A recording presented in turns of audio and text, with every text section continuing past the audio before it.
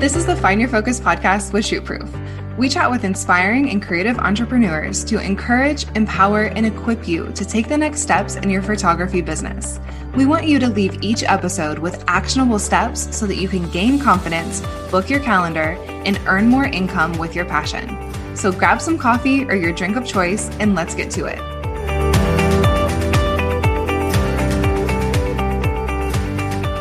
Hey everyone, I'm Logan Faye and the host of the Find Your Focus podcast with Shootproof. Today I'm talking to Leah Jarrett, who is a couple and newborn photographer in Canada. Today we are chatting with Leah all about tough situations with clients and setting boundaries. This is an episode that will help you no matter where you are in your photography journey. One thing I love about this episode is that Leah tells us about a specific situation in which she had to set boundaries with a client. She goes into details on how she handled it and also gives us tips on what boundaries you need to be setting as a photographer. I know you are going to love this episode, so let's get started. Hi, Leah. Thank you so much for joining me today. Thank you for having me.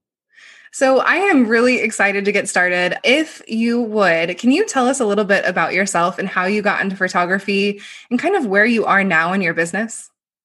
Yes, for sure. Well, I've been married for 23 years and we have 2 kids. My son is 20 and my daughter is 16, and she'll be starting her senior year in high school in the fall. And my son will be starting his post-secondary education in the fall as well. These 3 people are my rock and my number one cheerleaders. I couldn't do this without them for sure. And we have 2 dogs. We just got a new puppy a few months ago. So he's been a little crazy and a great addition to our family, but it's been a little chaotic. I love starting my day with journaling and taking the dogs for a walk. I'm also very obsessed about coffee. And in the fall, I love my pumpkin spice lattes. So I always look forward to my cups of coffee every morning.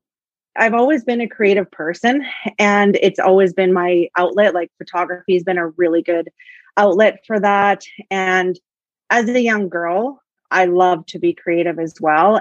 My uncle was actually a journalist photographer. And I remember thinking like, wow, it's so cool.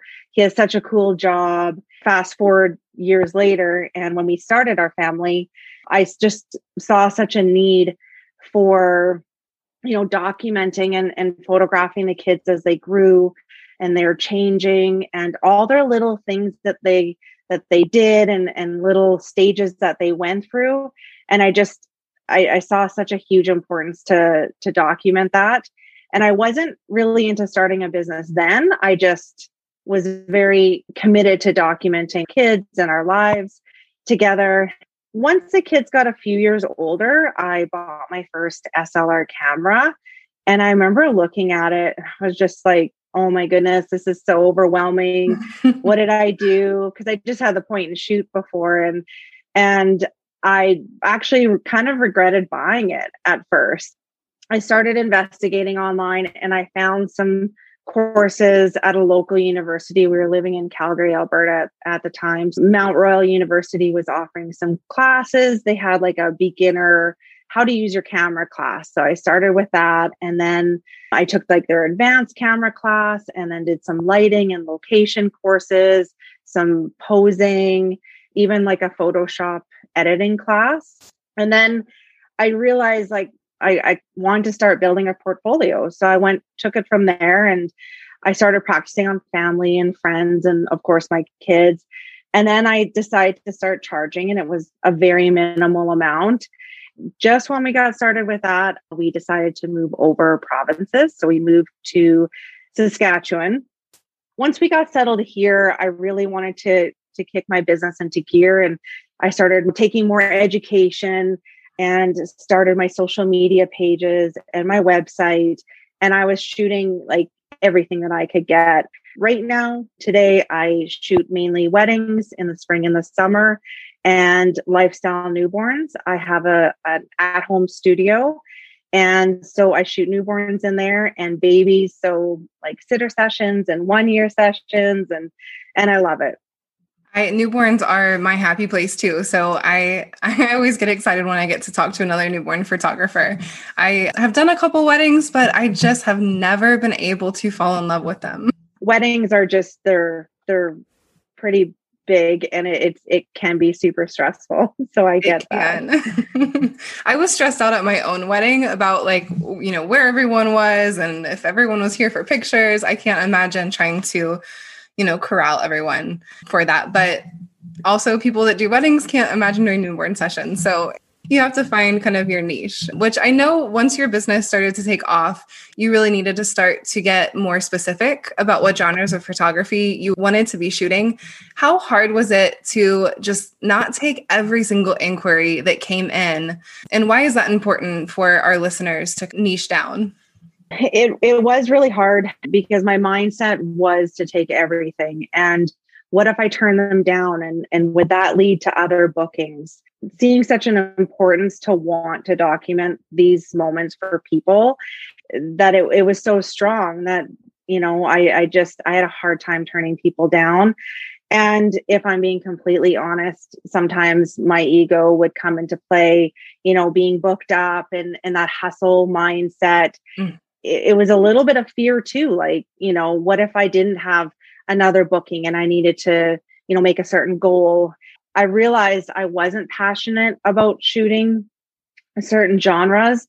Then I didn't feel like I was providing a level of service that I'd strive for because of this. And I wasn't always excited for the shoot. And I did have a little bit of resentment for shooting it. I do think that it's important that you give genres a chance to find out what you like and what you don't like. But I do believe in listening to your intuition and really just staying true to what you want to shoot and what excites you. I think once you do that, the creativity will flow. You're more excited and happier to do that shoot. We all got into this business because we love photography and we love documenting memories for people. I think that you'll show up for your clients like they do deserve and give them that best client experience that they deserve as well. Mm-hmm. I feel like your client experience when you're focusing on a genre of photography that you truly love, it's so much easier to make the client experience amazing or over the top. Whereas if I go into a wedding, something that I don't want to be doing in the first place, but I'm doing it because I need money, the client experience, your excitement doesn't carry over like it would a newborn session. So I feel like that just being able to recognize what you do love doing, what you don't love doing really does affect your overall client experience. Yes, I 100% agree. When you start to really look for your ideal clients and moving into specific spaces like weddings and newborns, you need to start setting some boundaries, which is what we're going to be talking about today. So was it a struggle for you to start setting those boundaries? Yes, in the beginning it was, and I think it's something that you continually work on. For me, I was a people pleaser, a bit of a pushover at times, and I thought I had to say yes to everything. But there was that voice in me saying, no. And this definitely takes time and some energy to work on it. And I think boundaries are something that we work at setting in our personal lives and for our business. And it's something that we work at. And it's just as important to set boundaries in your business as your personal life. And they're a guideline for how you want to be treated. I think a lot about why we set boundaries is for mutual respect and creating healthy relationships with our clients and setting those clear expectations as well. When boundaries are set, we do feel less resentful. And I think that mirrored just what I had said before about shooting things that don't excite you and you're not passionate about, that you do start to feel resentful when realistically you're the one letting that happen. We're all capable of setting our boundaries and working on that. I still do need to remind myself to set boundaries and remind myself of my boundaries. I want to document memories for clients, but also stick to my style and what I offer for my business.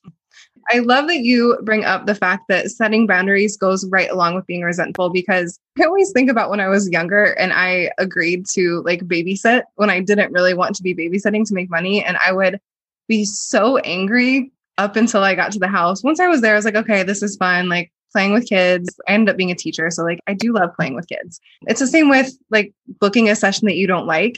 You don't feel excited going into it. And then you're resentful, maybe towards the couple or whoever it is that you're there. By setting boundaries, you can avoid all of that. So I really love that you bring kind of that just emotion of feeling resentful. Yes. I want to talk about a couple specific situations in which you need to set boundaries with your clients. So it can be really tricky when clients start to push you for an edit in a different style, or if their session goes over time, or maybe they try to haggle your price down. So what are some of your best tips for putting your foot down and sticking with your pricing and style without being abrasive in a way that you lose your clients? Yes, this is such a learning curve as well. And to give a bit of an example, I had that client in the beginning. They were the $100 client, and before they even booked me, they asked me if I thought I was worth the $100. And they had, I think, like 8 to 10 outfit changes, and which of course then would push the boundaries on the time limit of the session. I remember they had asked if I would come to their house to do this session. You know, I didn't know them or anything. And I always sometimes think of the worst case scenario. So I actually asked my husband to come along with me, and because I was leery to go by myself. So he came along, and we kind of chuckle about that now. And they turned out to be really nice people. They just were pushing me on every single boundary that I had. The clients that I book, I want to feel like we're working together. I'm providing a service for them, but this is their session. We work together with my experience and my knowledge. I ask all of my clients in the inquiry phase, what is truly important for them to capture? What do you want to get from this session? I feel like booking clients is like building a friendship. I know that I'm not the right photographer for everybody, and that's totally okay. But this is like a new friendship that's forming, and you can't force it. So I do believe that knowing your ideal client is super key. I've taken the time to write down what my ideal client is, and I think it's a really good exercise to do. Some of my ideal clients would be, do they value photos, and is that priceless to them? Focusing on the moments. I love to capture like the timeless photo so that they can have that photo on their wall for a really long time. So one of my tips would be to listen to what their request is. What is your client asking you to do? Does this go against your values and the values that you've set for your business? Defining the values for yourself and your business is also a great exercise to do.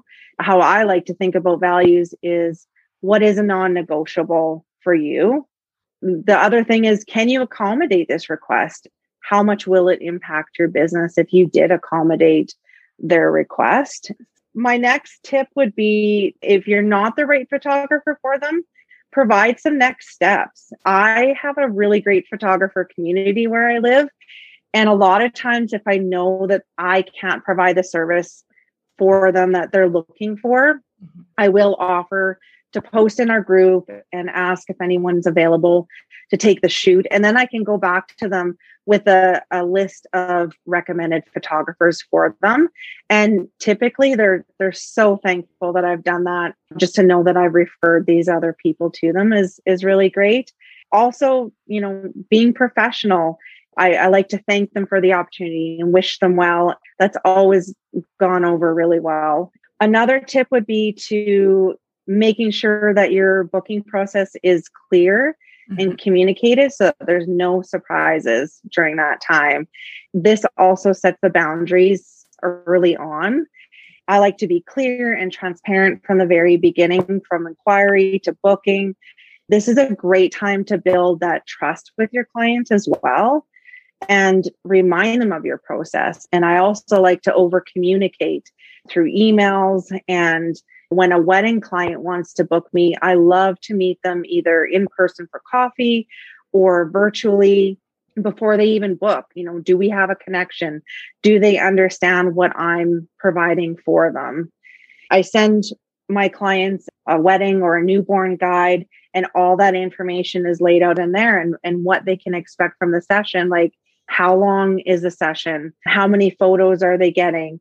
Is this on location or only studio? So you set those expectations and those boundaries right from the inquiry phase.